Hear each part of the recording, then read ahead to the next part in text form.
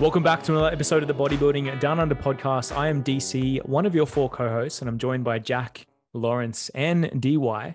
Now, before we get into our awesome content for today, questions to be answered, I wanted to get a bit of a recap where the boys are currently sitting in their off season. We know that Lawrence is pretty close to his kind of like pre-prep phase, actually just darted off the screen. So I'm not going to ask him a question straight up, but just want to see where everybody is at this point in time. And let's start with you, Jack. How's training at the moment? You're lifting some tremendous numbers, man. And obviously we got the opportunity to all train together recently at Rigs Fit, which was a hell of a lot of a good time. It's got some great equipment there. How's things for you at the moment? Yeah, things are great. And it was great to catch up at Rigs, and I'm just watching Lawrence dismember himself, I think, at the moment. And oh, dude, I just cramped in my tricep. That was brutal. It looks very theatrical. And yeah, things are good with me. Training wise, actually in the final week of my block, so week 6. And I've got a little bit of a glute niggle, which I'll be seeing Lawrence for tomorrow. Always make sure to book in with Lawrence from Everybody's Physio. Yeah, just a cheeky plug right there. How much are you paying him, Lawrence? Well, now I can't charge him tomorrow. Damn it. And yeah, so it's honestly been a bit worse than I expected. Like it's been quite a long time, which is good, where I've had an injury that's actually taken me out for like longer than a week. Usually I can just maybe drop an exercise for a week and then come back to it the following week and everything's fine. But yeah, this one seems to be a little bit persistent. I think it's just a slight glute strain. I mean, I'll find out tomorrow with Lawrence what the diagnosis is, but I think it's just a bit of extra recovery. So I'll probably deload prematurely, and hopefully that's enough to get it settled completely. Mm. And otherwise, like, yeah, very happy with the numbers I'm lifting. And yeah, I won't talk too much about nutrition, because I'm a bit of a bore in that regard. But body weight's coming up, almost reaching peak body weight which will be like 94.5 kilos. And so that will be a cool milestone to reach. It's a good thing that you and Lawrence are not competing in the same season, because you'd go and see Lawrence and Lawrence would be like, look, man, I think you're just going to have to, postpone your season. Like, you're just going to have to compete next year. I'm like, yeah, dude, I think you're going to need surgery. So... Yeah. Stuff the conservative measures of treatment. We're just going to have to just remove the glute. Yeah, just remove the glute tissue. Yeah, 100%. If there was anyone who could in natural bodybuilding and probably still look decent, it would be Jack, to be fair. Jack and DC, they could probably still get away with taking half the glute out. Just remove Sounds like half the tissue. Exactly what I thought. I was like, oh, it's going to be a glute strain. Take it easy. Next thing you know, Lawrence had no training quads, no deadlifting for the next year and a half. And now look at me. I'm like, going backwards. Yeah. Jack, I think this is early osteoarthritis. I would recommend a hip replacement now. Yeah. Let's get it done. What's the requirement for hip replacements? Like over 65 or over 60 or something like that, I think is the cutoff. Or maybe that's knee replacement. I can't remember. Oh, look, something mate, like that. Jack's parents are doctors. I'm sure they can pull some strings. I don't think my private health will cover that. Yeah, get him in, 25 years old. It's like the classic orthopedic surgeon mantra. Like, mate, you're going to need it eventually. You may as well get it done now. We may as well mentally prime you for having to need it, later in life at least, Jack. So yeah, just letting you know, man, at some point in life. I'm definitely feeling better now. Thanks, guys. Perfect.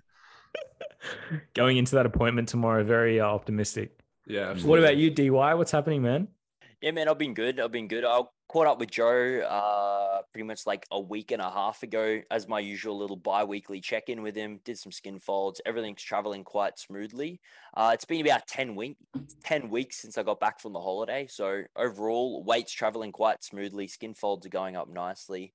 Training's progressing very nicely as well. My glute issue has somewhat subsided, so I think I've just kind of passed it off to Jack now. Now he can manage that for the next year, and then maybe one of you boys might catch it after. But overall, man, it's been extremely smooth. Training has been progressing very nicely. Now I can actually start moving some weight on my lower body movements without it causing any issues in like that SI joint.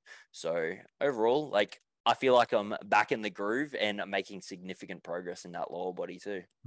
What sort of modifications were you having to make to your program to still get in some, obviously some stimulus for the lower body, but work around things? I pretty much revamped my RDL. And I took away a lot of like heavier leg pressing, like hack squats, which are putting a lot of pressure on like my SI joint when I was at that bottom portion of the lift. So I just pretty much reworked, took out a bunch of them lifts, did like a lot of single joint movements and just a bit of stretching, mobility, a little bit of activation prior going into my big lifts. Maybe there was some stuff that I wasn't cueing correctly, like in terms of like my glutes and my core, so maybe my hip and like lower back was taking over. So after implementing some of that, little bit of stretching, rejigging up my program, taking out some of the heavy hitting lifts, it's been progressing a lot nicer. A little bit of stretching. A little 15-20 minutes of stretching each session with a little bit of foam rolling, and it's been doing wonders. Is that the CBum shirt? That's not the most recent one, is it? Or it's so good. It is. That's cool, man. That's very nice. Filthy. I didn't know what size I was going to be, so I bought a large and an extra large. So, yeah. But I saw it come out, and I was talking to Lawrence about it today. I normally always like to support people that I follow and like watch, and I never ever bought anything of his. So I was like, you know what? Stuff it.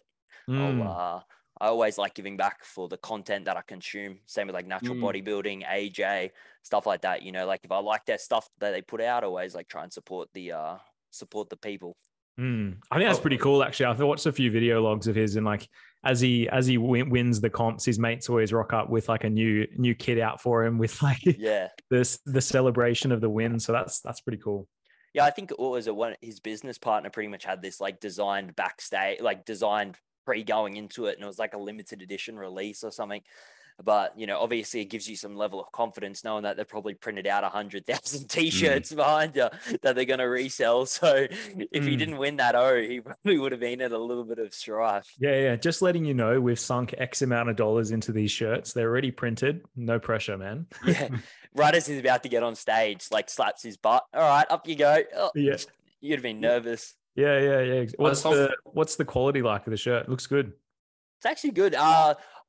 The shirt, like, I guess is like, normally I normally wear the Nike ones. Like, I feel like it's a little bit higher up on the neck, but like when I first put it on, it was like, but I actually like, it's like a thicker material, kind of like the Nike shirts that I rock anyway, like the oversized, I think they're called like the Nike tees. So I actually really enjoy it, and hopefully it looks good. Lawrence was giving me compliments. That's all that matters. Yeah, I was tripping all over you today, mate. Looks lovely. As you can see, General Muscle shirt behind me on the chair. Well, that's the question, isn't it? You know? Yeah. Like, I wonder how many, that wonderful garment on your chair versus the one on your chest. It's probably tough as to how many have been sold from each, I'd say. Wouldn't be much in it. I was actually wearing this one. Then they knocked at the door, delivered my new CBum shirt. So I actually took it off. It's on the back of the chair. Dang. Sorry, right off. Just a few decimal points would separate that. Yeah, exactly. It's like a little, like a doormat. When I get sweaty, just pat down the head, back on the back of the chair. Yeah, exactly. That's perfect. Walks into the room. Oh, it's such a nice shirt. Puts it on. Great. Takes it off. Just throws it into the corner. Yeah. It's like my check-in shirt. Yeah. All those grueling check-ins. Yeah. You just got to keep wiping that brow as that, mate. Those mousing hands are just working so hard. As the loom videos are going off. Can't be shimmering. Yeah, exactly right. The white's going to become yellow soon on that the stain on that shirt. Yeah. So Lawrence, man, what's happening with you? Where we Mate, at? I am very good. I was going to say as well, like on that topic of the shirts being made like prior to an event, I sometimes think of that in like the NBA and the NFL, where like both teams say at the Super Bowl, like when the team wins, they will come out with these, team shirts that say 2023 Super Bowl champions. And it's like, those would be all sitting there printed, the hats, the shirts for the other team. And I wonder, like, where do they go? Do they just destroy them? Like, or game 7 of the NBA finals, like either team could win. So there would just be like hundreds of shirts like that just binned. That's terrible.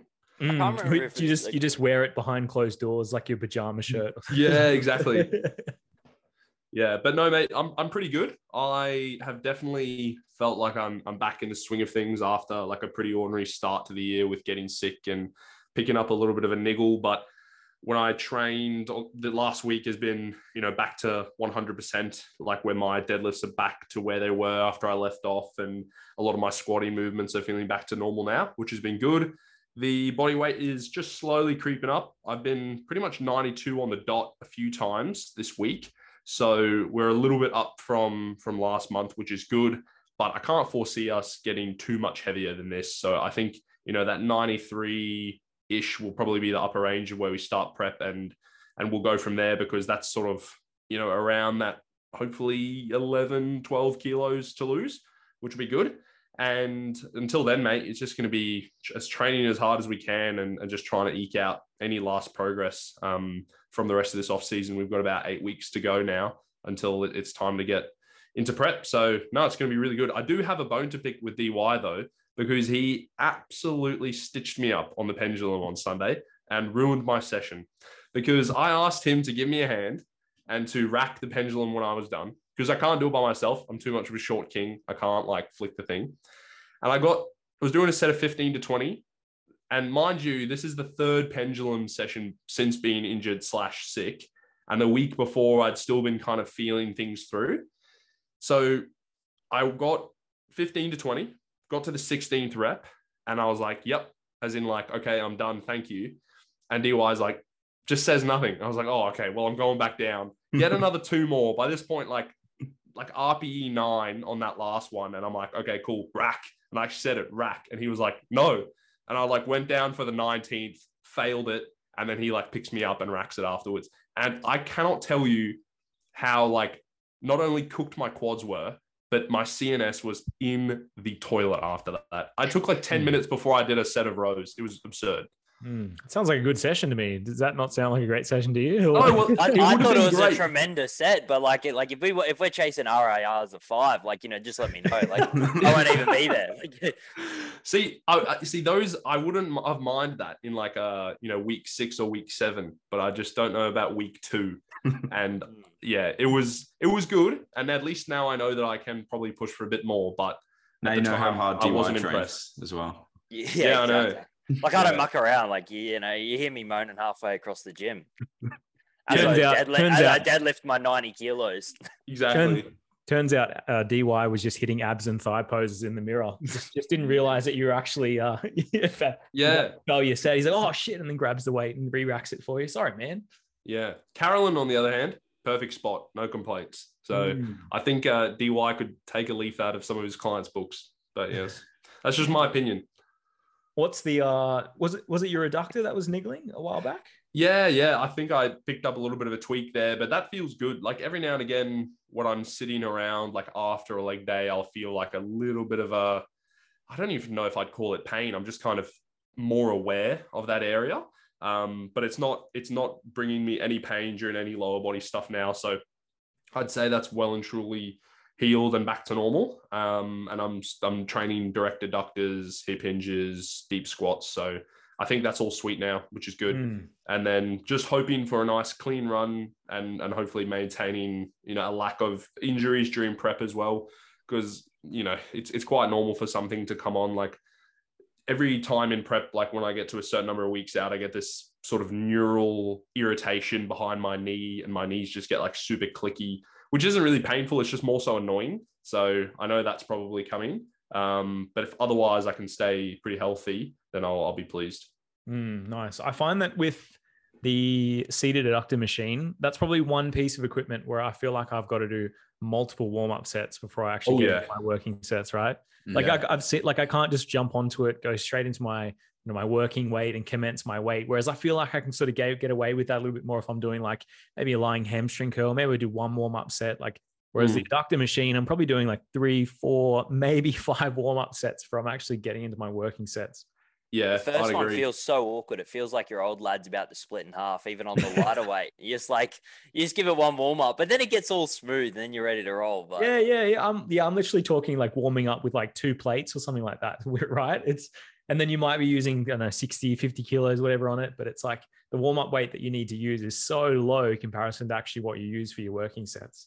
Yeah, because we at Powerhouse, I think we're pretty spoiled. The adductor there, I don't know if you've used it yet, DY. It's absolutely tremendous. And I've actually started doing hip abductions as well, where I lie the seat right back and I'm doing them, at almost a neutral position. I saw Kasim post about that, and he, seems to think that's a bit better. And I just notoriously never feel my glutes during like a seated hip abduction where my knee's at 90. Like all I get is a TFL cramp and, unhappy. That's pretty much all I get out of that. When you do that one, let me know and I'll come spot you. I'll pin you down. Yeah. What I find is that if you stand like directly between my legs and then just help me get that last little bit, that's what I prefer, but that's up to you. I'll probably flip around and then I'll like spot you. Yeah, cool. Just make sure your head is like right down at like groin height so you can make sure I'm getting the range. Perfect, done. All right, cool. I'll see you in the morning.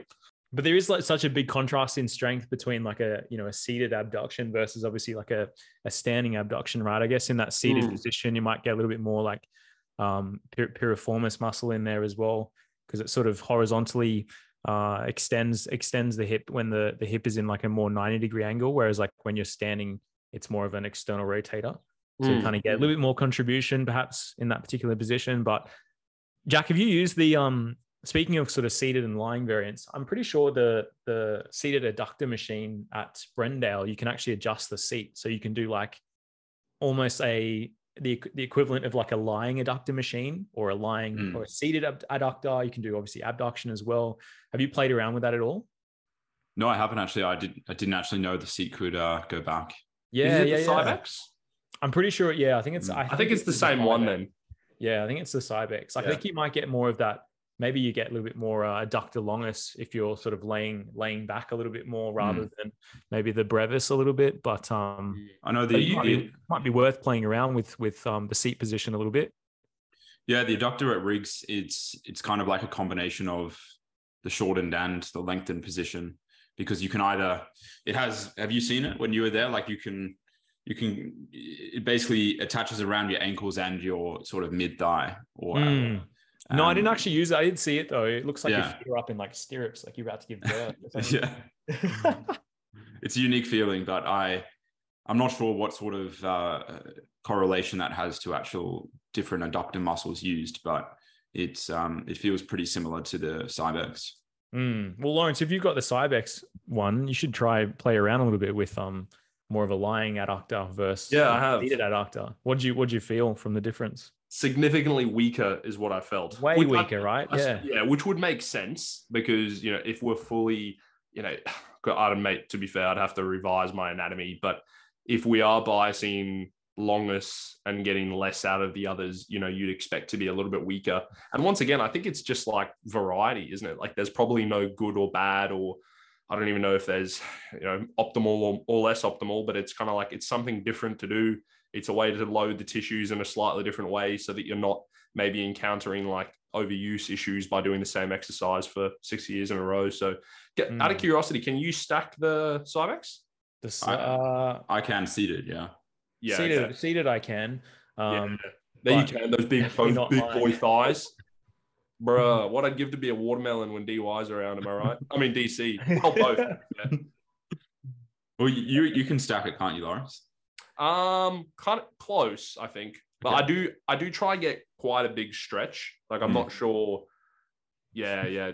DY knows. He knows what I mean. But there's like at Powerhouse, there's one of the little holes that you put the thing in is broken. So that's like my like sort of yardstick where I know I'm go past the broken one. So yeah. But it's just hard to get out of it. Yeah, it is. I haven't stacked it very often because I don't really tend to work within a lower rep range for adductor. I usually work between like 15 to 20. Okay. A little bit higher, just feels a bit more comfortable on my hips. If anything. I do triples, so do you? I just 1 RMs. Yeah. Okay, why not? I normally work in that 15 to 20 on them too, DC, but god damn, if it's a close to failure set, like 15 to 20 reps, like it's agonizingly painful, like extremely. I find that adductors are one of those exercises that if you get someone who hasn't done much adductor work and then they add some adductor work into their program, we add some adductor work. Usually I'm hearing about it in the check-in, they're rating their soreness like through the roof. Same with calves as well, to the point where like I couldn't get up off the toilet, walking down set of stairs was hard, like putting on socks on, I couldn't literally like abduct my leg because it might pull on my adductor. Like, yeah, the DOMs can be real. That's for sure. First week of adding them in, you're just absolutely crippled. Absolutely. How are you going though, mate? I'm good, mate. Yeah, I'm good. I am very busy. It's 10 weeks out right now, which no doubt for you boys, competitors as well, 10 weeks out is kind of a bit of a significant landmark when it comes to like conditioning checkpoints. But in terms of the training side of things, Nicole and I have started training a little bit more of the Powerhouse Elite here at Stafford. Just try and change it up a little bit. We're training mostly in the evenings at this point in time. And I don't know if you've trained at Brendale in the evening, Jack, but it's chockers. No, man. I haven't. I try to avoid that. Absolutely packed. Like to the point where you've got to sit on the side of the road with your car and kind of wait for a car to come out so that you can park. So I've had a couple of occasions where it's been just crazy busy and I'm like, it's 6 o'clock at night. I kind of don't really want to have to be sitting around waiting for a park. So I've started training at Powerhouse Elite there at Stafford. It's really cool. It's got mostly Panada stuff, Watson equipment. Have you guys played around with the Watson dumbbells before? Not yet. Yes, and I agree with your story. They are heavier for sure. Right? Yeah. 100%. I mean, I'm sure they aren't actually, physically heavier in terms of actual weight, but the distribution of that weight is surely a hell of a lot different, right? I noticed that they've actually got fat grip handles and sort of thinner handles for most dumbbells. So each increment has both sets of dumbbells, interestingly. But just the distribution, right? So much more of a compact dumbbell. And surely you don't want to drop that thing on your head when you're doing something like skull crushers. I was going to ask, the side of a concussion. What's the difference between a Panada high row versus a super high row? It's actually, I'm pretty sure it's the exact same thing. So when I posted that up, I was like, I may as well just have a look actually what they call this particular row, variant. And they call it the super high row. But to me, it's almost like a front lat pull down, like the equivalent of like a hammer strength front lat pull down. Just that with this particular one, you can change the angle of the grip so that you can actually change a neutral grip. Yeah, you can do neutral. You could do an overhand grip. You could do more of a supinated grip if you wanted to as well. You can't get quite as much of a supination through the hand as you can on the hammer strength front lat pull down, which I actually love. I love that piece. That's probably one of my favorite pieces for back training from hammer strength. But Panada stuff's great. So it's a really cool gym, just a bit of a different atmosphere and definitely not as busy. Plenty of abundance of parking as well. So God, I sound like I'm like preaching for these guys. I better get a free membership here. From what I heard is they actually capped the memberships there as well. I don't know if I believe someone was telling me that they capped the memberships and it's like only a certain amount of members are allowed there because they don't want the gym to be flooded like a commercial gym. So it's like you won't get like that world gym peak time. Like they have it capped. So at one time, there's only X amount of people that are on the gym floor, more or less. And that way you can pretty much have your whole choice of machines and it's not like a slaughter fest at prime time. Yeah, I'm not too sure. I can't really comment on that. I don't know. But have you boys tried the Watson pendulum before? That is a very heavy piece. You almost start with the actual weight quite high up. Like the angle of it is very interesting. Can you change the foot platform? You can change the foot platform. Yeah, they've got one at Valhalla, but I haven't tried it. Well, that must be a newer one then, because we've got the Watson at Powerhouse, but I don't think you can change the foot platform. Pretty much runs the same as I think, Lawrence. Like it's about equal. That's a joke, by the way. Our one is like that one that they have actually has like a full counterweight. Oh, so it has the counterweight. There's a bag of dicks at the bottom. It's not comfortable. Maybe if said bag is coming from you, big dog. But how does it feel compared to the one at Brendale, DC? Well, firstly, the one at Brendale, the range it's not that great. Is that like gym I'm always hitting the bottom, and I'm slightly embarrassed to pendulum off it because I'm literally bouncing off the bottom. Like it's making like a boom every time I hit the bottom, and I'm losing a good amount of tension at the bottom. Quad gains, yeah, because the weight's hitting, right? And I don't want it to. It's just that I simply cannot adjust I just squat too low for it, I guess. But do you squat shoes with it at all? Have you tried squat shoes? I do use squat shoes. Yeah, I still hit the bottom. But the Watson. It's interesting because I don't hit the bottom, and I guess I'm a little bit taller than you. But yeah, you are quite a bit. I mean, you are taller than me, so obviously. Can you say that again? You're taller than me. Thanks. But I'm pretty sure we weigh the same. Is that right? Or maybe I'm heavier than you. That's a bit awkward. No, I think I'm still a few 100 grams heavier. Oh, are you? That's cute. I'm sorry, I can't actually. But yeah, it is a really, really cool pendulum, that's for sure. But other than that, mate, we're all good. I think my weight's sitting at around, I mean, what's yours, Jack? I think it was 97. Yeah, I think it's around 97 and a half, somewhere around there. I've just gained about sort of, 3-4 kilos in the last day or so. But Nice. yeah, nice. We need arm measurements. Like, I'm sick of this weight. We need to measure the arms right now. Well, actually, funnily enough, one of the questions. How many inches? One of the Lawrence pulls out his tape measure. One of the questions we did have, which I actually wanted to ask at the start, because I think this is probably the most important question that we can ask on this podcast. We've asked to date, basically, and basically that is, who would win in an arm wrestle? Did you like that wind up? Everyone's on the edge of their seat, just like, what are these going to ask? Jesus, who do you reckon? I reckon it would have to be Big DC. I have not arm wrestled in years because I'm scared. There's a skill component to it as well. That's what I was going to say. Yeah, so it's not just strength, is it? Like there's such an integral skill component to it. Even like the angle that you hold your wrist in as well. Yeah. Have you seen that? I can't remember the last time I've arm wrestled, to be honest. I'm probably with you, Lawrence. I'm just scared of losing my bicep tendon, to be honest. But even like people break arms and stuff. I'm just scared of hurting you guys. Yeah, that's true. Is that right? Yeah. Thanks. Yeah, because Jack's got those strong hands now from fishing. When he's just reeling, that's his front forearm is going to be just. I don't actually use a reel. I just wind it in with my hands. Yeah, hardcore. I just thought you caught them with your hands. You just just dive in after wrestling with your forearms, like caveman style. Yeah.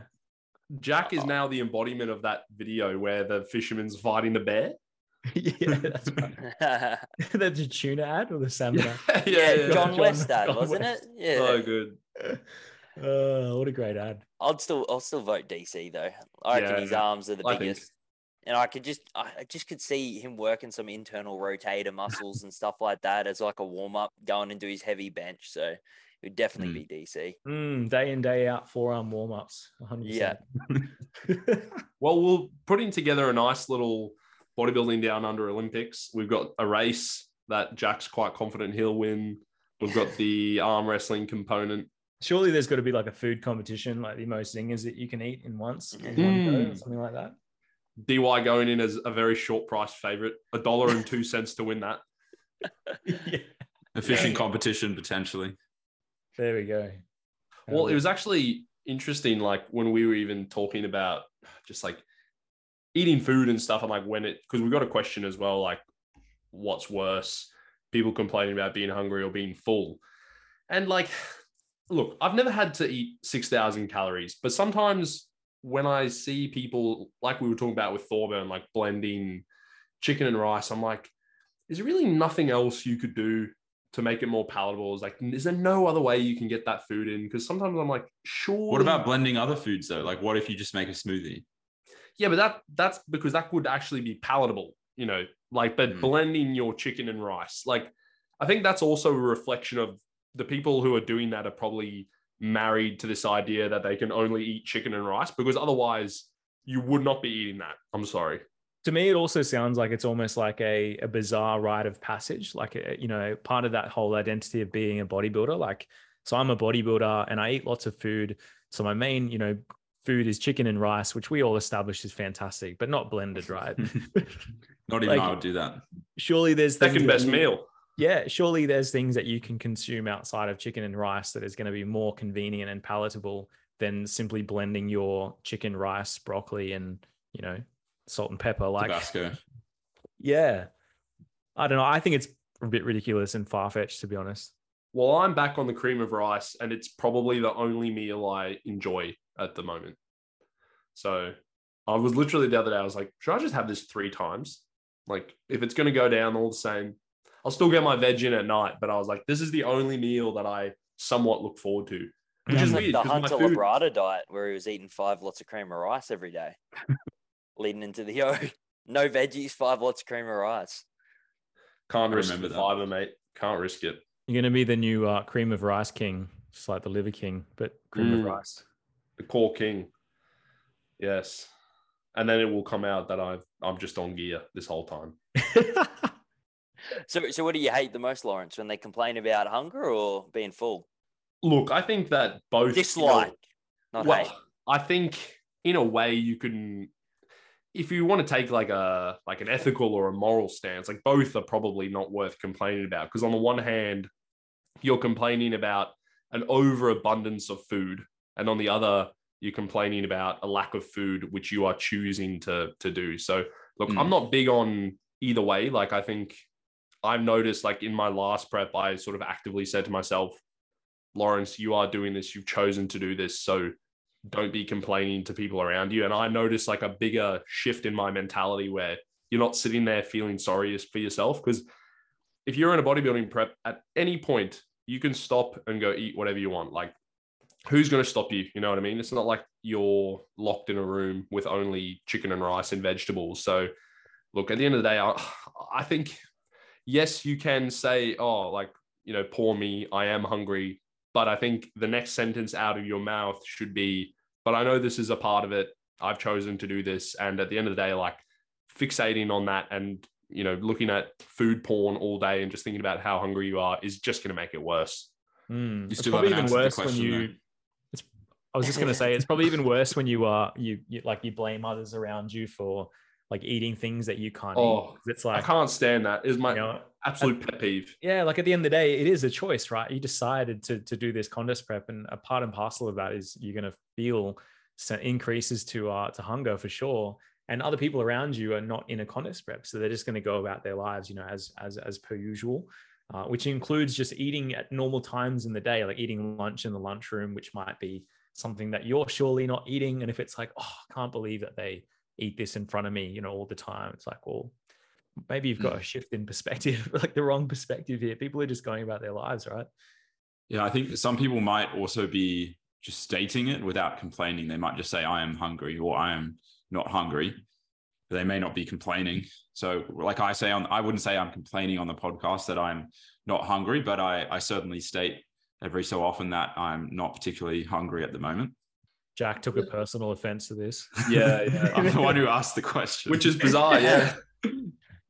Boom, it's out. Jack asks the question. Yeah, every question we've answered has just been ones we've thought of, guys. Sorry to spoil it. So what do you think's worse? I don't know. I don't think either are always worse, right? Because I think there are difficulties in both like contest prep phase, managing hunger, and in the off season where we're pushing calories up a little bit higher. And, you know, there are annoyances to both aspects, I think, but there's only so much you can complain about it, right? Having experienced both, I would say that being hungry is more uncomfortable than being full. Because like, at least while you're full, like you still have energy. Maybe I'm analogizing it to deep and comp prep, but I would say being hungry is worse, in my opinion. I agree. Well, it's like when you're in prep and you're in a dieted state, I guess you sign up for it. That's what in the end, that's what you're doing. Like, you know, if you want to drop weight, you're pretty much going to have to be hungry to an extent. And if you're full, you know, it's not the worst thing. Like, you know, there's people out there that are really struggling to get food. And then here we are complaining about, you know, eating 4,000 calories a day. So there's definitely pros and cons to, well, a lot of cons to both. But speaking of hungerness or being hungry, we're currently sitting at 10 weeks out, right? From pretty much like the first bodybuilding show of the season. And like I mentioned, you know, 10 weeks out is a pretty big milestone, right? Because you're getting into that sort of sub 10 mark. How are you boys feeling at 10 weeks out, you know, leading into your seasons? Were you struggling? Were you feeling awesome? Were you confident where you were at that point in time? Were you feeling some of the more deleterious effects of that diet condition, energy starting to lull? Like, where was hunger at? Let's start with you, Lawrence. Yeah, well, I normally, like, even when I talk to people, whether they're bodybuilders or perhaps normal people, I sort of explain to them, like, realistically, if you've set up a contest prep well, let's say you start at 25 weeks out, that first 10 weeks should be very easy, in my opinion. Like, it shouldn't feel that hard. You shouldn't be getting super hungry. You shouldn't be getting super food focused. I'd even go as far to say as your training should still be progressing in most or all of your lifts. And then you get into that next 5 weeks from like 15 weeks out to 10 weeks out, where some of these diet fatigue symptoms are going to start to come in, and you might start to notice a bit of a dip in energy levels, a bit of a dip in training performance, and things are starting to get towards that. And then when you hit that 10-week mark, in my opinion, that's where things are starting to get pretty spicy, and it's starting to get hard, or like, what most people think of when they think of prep, because I know that's when, for me, the food focus is starting to go up. The hunger is at a point where all the little tricks that have been working for the last 5 weeks aren't really working anymore. Your energy levels are probably pretty poor. Perhaps you've noticed a drop in libido and that sort of thing. So I think 10 weeks is where you really start to go, okay, this is what a prep is, and this is why everyone says that it is really hard. And obviously that's also going to depend on the competitor. Like, if you're coming in for your first show and your coach has made a decision not to push you to extreme levels of conditioning, you might be chilling at 10 weeks and you might only start to feel that at 5 weeks. But I think nowadays, most experienced bodybuilders, if you're getting into legit stage conditioning, 10 weeks is probably where you're starting to feel the effects of the diet. Yeah, absolutely. Because I think for the most part, you should probably have like a good maybe 80% of, or maybe 75, 80% of the weight lost by that sort of 10-week out mark, don't you think? Because really, like the initial components of the contest prep is where you kind of get the larger chunks done, because you kind of really want to slow down that rate of loss towards that sort of sub 10-week mark, just as a means of reducing the severity of the deficit and therefore reducing the likeliness of losing lean muscle mass. So those rates of loss are maybe only a couple 100 grams, whereas like at the start, might be trying to strive for more around that sort of 1% rate of loss. So I totally agree with you, man. I think that 10-week out mark is like where things start to get a little bit more hairy. It's kind of like when contest prep starts in a way, really, right? The harder components. What about you, Jack? How are you feeling, man, at 10 weeks out? Yeah, pretty similar, I would say. And I think what was unique about my last contest prep was just that I wasn't anywhere near as busy as either I am now or I was in my first prep when I was at uni. Because it was still in the relative early stages of TBD.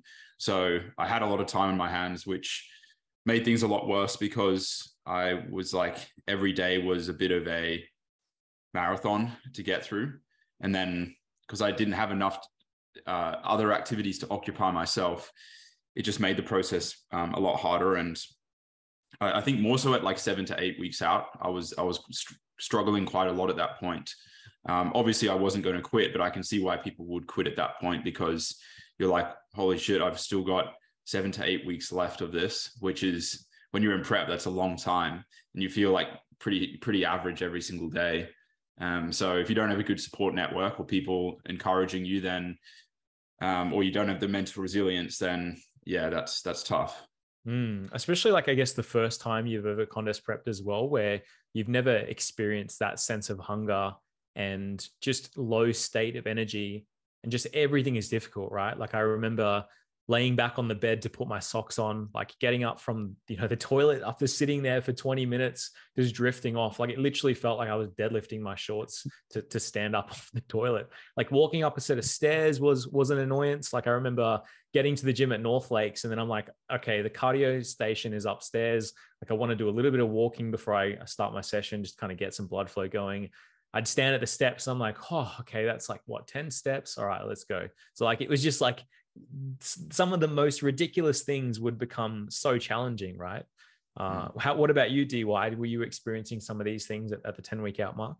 I think one of the things that I noticed is like one day you wake up and you just feel like you've just been hit like by a bus, and like you go to stand up and your legs are just so heavy. And that's the day when I know, all right, like prep's on. Like you just wake up one day, you've had like an average sleep, you get up, maybe you might have had a macro drop. For me, I noticed it right after I go past a certain amount of fats. And then Joe literally dropped my fats the day before. Next day up, probably 8 to 10 weeks out, I just stood up and I was like, yeah, this is when prep starts. And it happens every time I do a prep. So like, your legs start to feel heavy. The hunger starts kicking in a little bit as well. But for me, it's also like some of the positives there is like, once I get to that 10-week mark, I'm like hyper fixated on like the end goal. It's just like everything at that point revolves around like my training and maximizing everything I can. It's like, this is the time where a lot of people also tend to like slack off, take it easier. but it's also the time where, like, you know, you got to be more focused than ever. You just can't do the first 16 weeks and then take it easy on the back end. These are the weeks that truly do count, and pretty much what would separate a majority of the big competitors. Like for yourself, like, you know, to get that big and that shredded on stage, like you're not doing that cruising the last 10 weeks. So it's like, even though it is hard, it's also the time where you've actually got to dig the heels in, because this is where prep truly does start, at that 10-week out. The first 16 get served on, like they get delivered to you. Like, you know, you're 10 kilos down, you're looking shredded, like you're looking amazing. Energy levels are still solid. But then, like I said, it hits you like a truck. And then it's like, all right, well, do I take it easy or do I get after it? So those are It's some funny, of isn't it? There's almost like a point where in prep, you're losing that weight, but your strength's still there. You look pretty good in the mirror, and you almost think to yourself, like, I could maybe retain this physique. Like I could probably hold this physique like year round, like surely, right? And then like drop a few extra kilos and you're just like, holy shit. Okay, I've just been hit by a brick wall. There's no way I can hold this. Like, get me out of here as quick as possible. I want to compete, do awesome, exit the diet condition, and then I'm sweet. So no, I totally relate. On that subject, a lot of people always ask, like, oh, do you think I can like maintain this physique or like somewhere similar? And in the end, like, comp prep diet isn't like the way you approach comp prep. It's like, it's not a diet that's meant to maintain like this level of physique. If you wanted to honestly maintain around that 8 to 10% body fat, you'd go at it probably a complete different way, and you wouldn't do it in a 28-week whack, like off the bat. Like, you know, you might break it up a little bit. So like, whenever I always have people ask me like, oh, like, can I do the comp prep I can maintain? I was like, if you want to maintain it, you probably got to go about it a little bit different. Incorporate a little bit more flexibility, for example, and break it up so it's not as like, you know, like there's no way you're doing a 28-week prep and trying to maintain your physique after. You would be absolutely dead. Absolutely. With some of those symptoms that you guys were talking about, you know, lower energy, etc., kind of getting hit by a brick wall, like what were you guys doing to get through your days? Like, were there any strategies that you're adopting? Were you trying to keep your mind busy on other things? Because obviously a lot of competitors can really fixate on the food side of things. They start watching Chef Show on Netflix. They start watching like all these things that can kind of obviously ramp up food. Yeah, exactly. Like cravings, right? Which I don't think helps. Like, I don't care what someone says. Like, oh, it makes me feel good. Like you know, if you have to reach past like a set of Maltesers every time in the morning in your cupboard before you grab your oats to have it, like you're going to be thinking about those Maltesers every single day of prep. So just like don't, you know, out of sight, out of mind, like don't expose yourself to it. But what were some of the things where you guys were keeping yourself busy? Were you reading books, playing games, listening to podcasts, like music, like meditating, journaling, like anything like that maybe some of the listeners might benefit from? I think what Jack said is pretty crucial. Like, just, and you know, this is very vague, but like keeping yourself busy with things that actually do occupy your mind fully.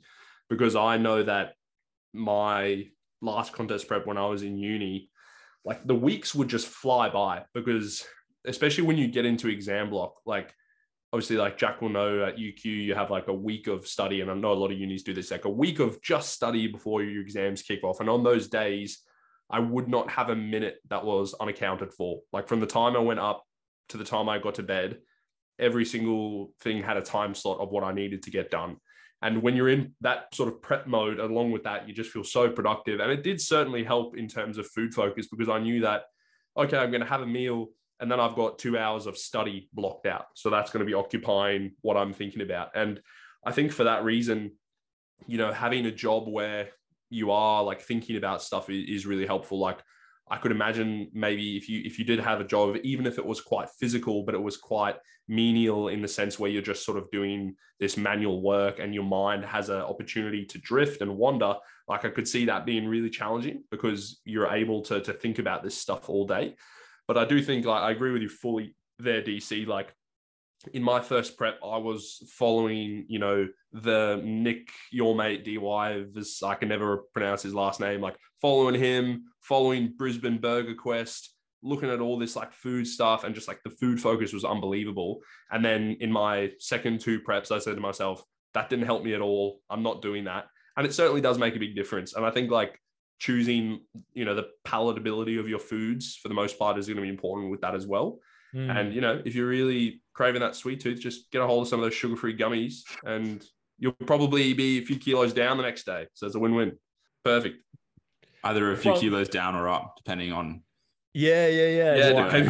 I think you might be a few kilos up initially, right? And then you'll go to that bathroom and you'll break the porcelain. That's what'll happen. You'll gain some air off that toilet. That's what'll happen.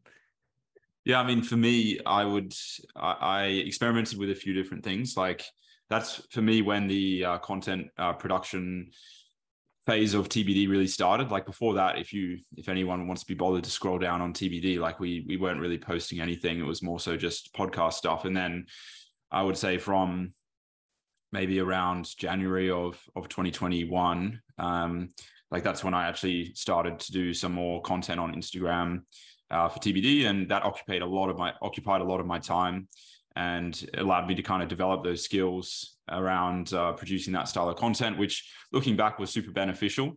I experimented with even some things like playing extra video games, but what was interesting with that is my energy availability got to a point, it was so low where I just wasn't stimulated enough to actually. You were just getting shit on all the time, weren't you? No. Your gameplay wasn't up to scratch, and you were just getting rickrolled.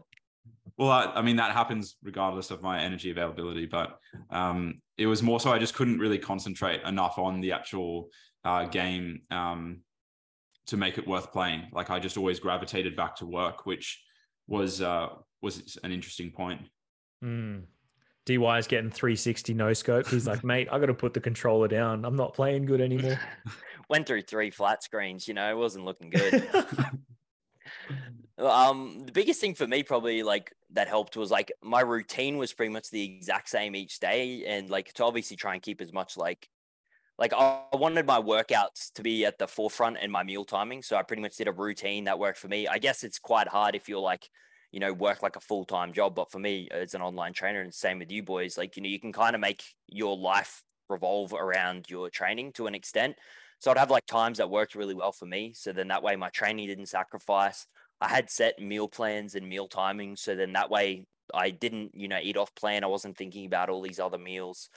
In terms of the food, I have had that issue where you're watching Stephanie Buttermore's food challenges and she's pumping down 10K calories, but it never ever helped and it made it so much worse. So I pretty much like blocked all Instagram pages and everything, like anything that was pretty much food related. Like I didn't even search it up because I knew that it would start popping up on my feed.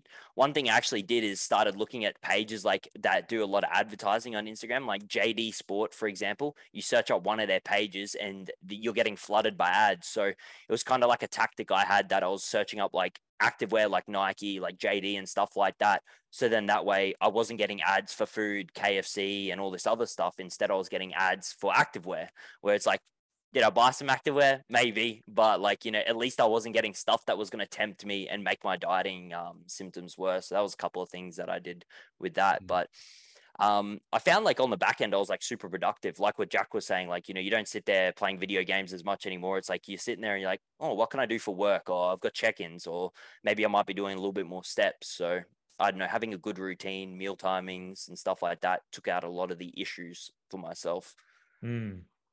Nicole can tell you what I was doing, because I would rock up at like 6 o'clock at Bunnings ready to like build something. Like I got in this weird frame of mind where I was just like wanting to build things. So I bought like a cable pulley thing, and I made up like a cable pulley thing that I could use in our own like home gym. I built the racks that I put all my dumbbells on and everything like that. And this was obviously when like COVID was a thing and kind of, or more of a thing, and gyms were sort of closing and opening, etc. But yeah, I got in this like really, really weird sort of creative mindset where I think it was just subconsciously wanting to occupy my mind away from food. That was kind of my strategy there, creativity, but also having that routine, just like you guys said. So I'd be quite meticulous with planning out my diary as to, I'm doing steps, wake up, I might do 30 minutes of steps, might have my first meal, then I'm doing some work check-ins until this time, have my next meal. And once I finish my check-ins, I'll go for a further walk, or I might, walk down. At that time, we were pretty close to the gym, so I would either walk to the gym, or let's say we drove there, train. So it's, the whole kind of day is mapped out. And I think it's also really important to perhaps even reflect back on, when are you the most triggered when it comes to things such as like food focus? Do you notice it's in the evenings? Does that also coincide with when you spend the most time, at home scrolling through the Instagram, looking at that stuff as well? So I think it's really important to sort of reflect upon your day and try and find aspects or find things that you can do to sort of strategically take your way away from your mind away from some of those more difficult aspects of prep. Sure. I find that there's an interesting part of the off season as well, where you won't compete again until those harder aspects of prep are sort of forgotten about. Like, we can remember them now, but they're nowhere near as present in our mind compared to when we recently went through it. Like, I remember a year after I competed, I was like, okay, I'm not going to compete at this point in time, because the feeling of having relatively soonish just gone through it was still very much present. Whereas now I can look back on those thoughts and not be negatively impacted. I'm not sure if you guys are the same. Yeah, it's post-traumatic prep disorder. Yeah. That's basically what it is. No, I call it like prep trauma. It's basically that, right? Like you finish your contest prep and you're like, oh, I'm going to take a bit of a lengthy off season now. Like, I need to recover. I'm not going to get back on stage until I'm, back into a good position a couple of years from now, etc. No, I totally understand that. You don't, even recalling back on it now, like, prep probably seems so much more enticing now than what it was when I was in there, like actually feeling those effects, right? Yeah. And I think it's interesting because, like, the position I'm in at the moment, I'm in two mindsets. Like, part of me has this distant memory from 2020 where I'm like, oh yeah, I remember how hard it is to get into that level of conditioning. And part of your sort of, self that almost doubts, you're like, man, like, I've had almost 3 years where I've just been enjoying the off season, having nutritional flexibility, like not really getting in the depths of any sort of suffering, another buzzword for prep, but like, you're just like pretty chilled for the most part. And it's like, do I have what it takes to do that again? But then you've also got like another little part of yourself, which how hard it's going to be, but that's also part of the excitement. Like, you're almost looking forward to pushing yourself to that limit. And I think that's only something that comes once you've done a couple preps, and then, the severity of that challenge almost becomes an attraction in its own. Like, you're almost like, there's a part of me that's looking forward to those days that DY mentioned, where I wake up out of bed and each leg feels like 50 kilos. And I go, okay, like, I know today's going to be tough, but you almost like it. I think you have to be somewhat sadistic, right? To put your body through that sort of, aspect and enjoy it, be able to reflect back fondly on it and enjoy it. And like, that's what you have to do at the end of the day, right? You have to enjoy it. Like, you have to enjoy prep, because yes, there's hard days, but surely if you approached every day like, this sucks, I cannot wait to get out of prep, like, you'll look back on it and you'll resent it, especially if you come away with perhaps not the result that's intended, where we can't control, who shows up on the day or what the judges prioritize. Like, if it's the affirmation that you should receive is from your ability to put in effort and showcase to yourself that you're able to achieve something on that stage, look incredible, present your absolute best. Like, they're the things for you to fixate on rather than fixating on the negatives associated with prep, right? Because it probably paints a picture to anyone who's thinking about prep as like, oh, this doesn't sound very enticing. Whereas, like, no doubt if you had someone come to you and say, hey, like, I've been interested in bodybuilding for a while, like, I know that these are some of the side effects that might be associated with prep, like, is it worth it? Like, what would you boys say to them? Like, you'd say, hell yeah, it's worth it. Like, I would say for myself, it's worth it. I wouldn't say it's worth it for everyone, but I don't mean it by that. Like, I don't mean it if, like, someone off the side of the street goes, hey, I've thought about bodybuilding, but I've never trained in a day in my life. Like, is it worth it? No, I'm talking about someone who's been trained and invested in the idea of bodybuilding for a good amount of time. They come to you and say, should I jump on stage? Should I try and attempt it? You'd probably go, yeah, man. Like, if that's where your head's at, do it. It's worth it, right? Yeah, well, especially if you let me coach you. If they've done the fundamentals prior and, like, they put in the work, they love the training, they love nutrition, then, like, yeah, sure. Like, that's probably like the next step, taking it to that next level. Like, you want to display all the hard work. But if it's someone that comes to you that hasn't even tracked the workout and, like, doesn't even know how to track their MyFitnessPal, it's like, yeah, you probably ain't going to be cut out for it. Even though that's how I pretty much started with Joe. In the end, I guess it worked out well, but for 95% of people, it probably isn't going to work out to be this positive experience like you would hope. I think as a coach, you need to be able to sort of screen the people that come to you and, talk about prep and their interest towards prep. And then perhaps there's some boxes that we need to tick off firstly before it's probably a viable option to pursue, but certainly something that can be pursued once those habits and things like that have been established, right? At the end of the day. for sure. Awesome, boys. Well, did you have a question, Lawrence? I think you mentioned that you had a question that you wanted to answer before we started recording. Oh, yeah. It was just one that I was listening to the Revive Stronger podcast. I think it was this.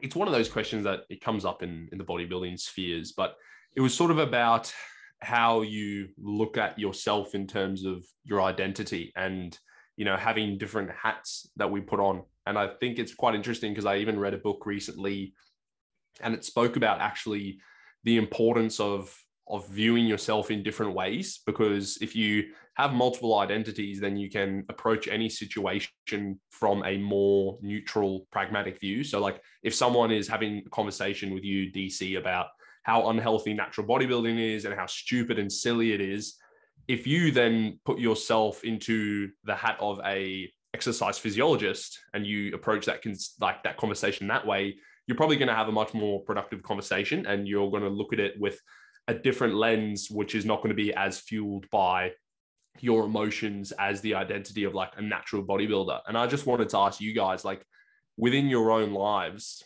like how high on the pecking order is I am a natural bodybuilder? Like, is that sort of one of the main identities that you have? And is that stuff that you guys talk with your clientele with about in terms of having stuff outside of bodybuilding? Because I, for one, think it's really important. Yeah, no, that's actually an amazing question. I think since competing, you know, obviously that has pushed that identity for me to sort of the forefront. And no doubt people who I mostly associate with within the community are centered around, you know, DC as being a bodybuilder, and that's kind of like my identity. But it's interesting because like I have many friends outside of the bodybuilding industry, and to them, I'm just like DC. I'm just Dan. Like I just, you know, I'm also do some bodybuilding on the side. Like that's not really my identity. I know these people like from my entire life, and that's just a very small segment of like who I am as a person. But I think it is super important to perhaps have a couple of different identities and sort of wear a couple of different hats as well, you know, because I think if something, for example, if you tied your identity so solely to bodybuilding, and then something happened in life where it created a fork in the road where perhaps it resulted in a shift in your identity, you'd probably have a bit of a crisis, right, as to who you are and what you stand for and what you represent. So it's probably nice to have some things outside of bodybuilding that also define you, whatever that may be. It might be another sport. It might be, I guess in that sense, you could relate it to other interests outside. You might be a gamer as well. Like you might be an anime enthusiast. You might be like other things that you just generally identify as yourself. What do you boys think? In terms of bodybuilding, well, a bodybuilder being my strongest identity, what like Lawrence said, it probably wouldn't be my strongest. I would put like an online coach and what I do for a job probably slightly higher than that. But like bodybuilding is huge, and if anyone knows me, they know that I love to train. Like, you know, I feel I approach it like I'm an athlete. But in terms of my strongest identity, I would probably say like a lot of people know me for like online coaching, which, you know, pretty much now in this day and age is pretty much training, nutrition, full-time psychologist and mental. But I would probably put that as my strongest, but that's going straight to the point. So I'll let Jack dive in. Well, yeah, I was just going to say, like, whatever makes you happiest. Like, if you're trying to balance all these different identities and you're not actually that happy, then is it really worth it? So and similarly, some people hold on to identity that doesn't make them happy too, for sure, right? Because like, let's say, for example, someone is a bodybuilder and they've been a bodybuilder for a massive component of their life, and maybe, you know, they've lost interest in that. Which, how does that even happen? I don't even know. But yeah, maybe they lose interest, right? And they want to start taking up something else, you know, or maybe they get injured and they no longer are able to participate in their sport. Maybe this is outside of bodybuilding. And so, you know, they have that identity crisis. And so, you know, it's hard for them to kind of move on because they believe that they've got that sort of internal pressure that they need to be a certain someone to society, which is perhaps not true to themselves, right? Because they don't derive happiness from that anymore.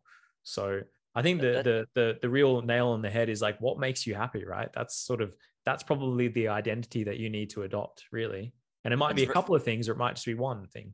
That's a very good point, DC. But you also see a lot of people in the reverse situation, like, people that were maybe a bodybuilder and they want to hold on to it.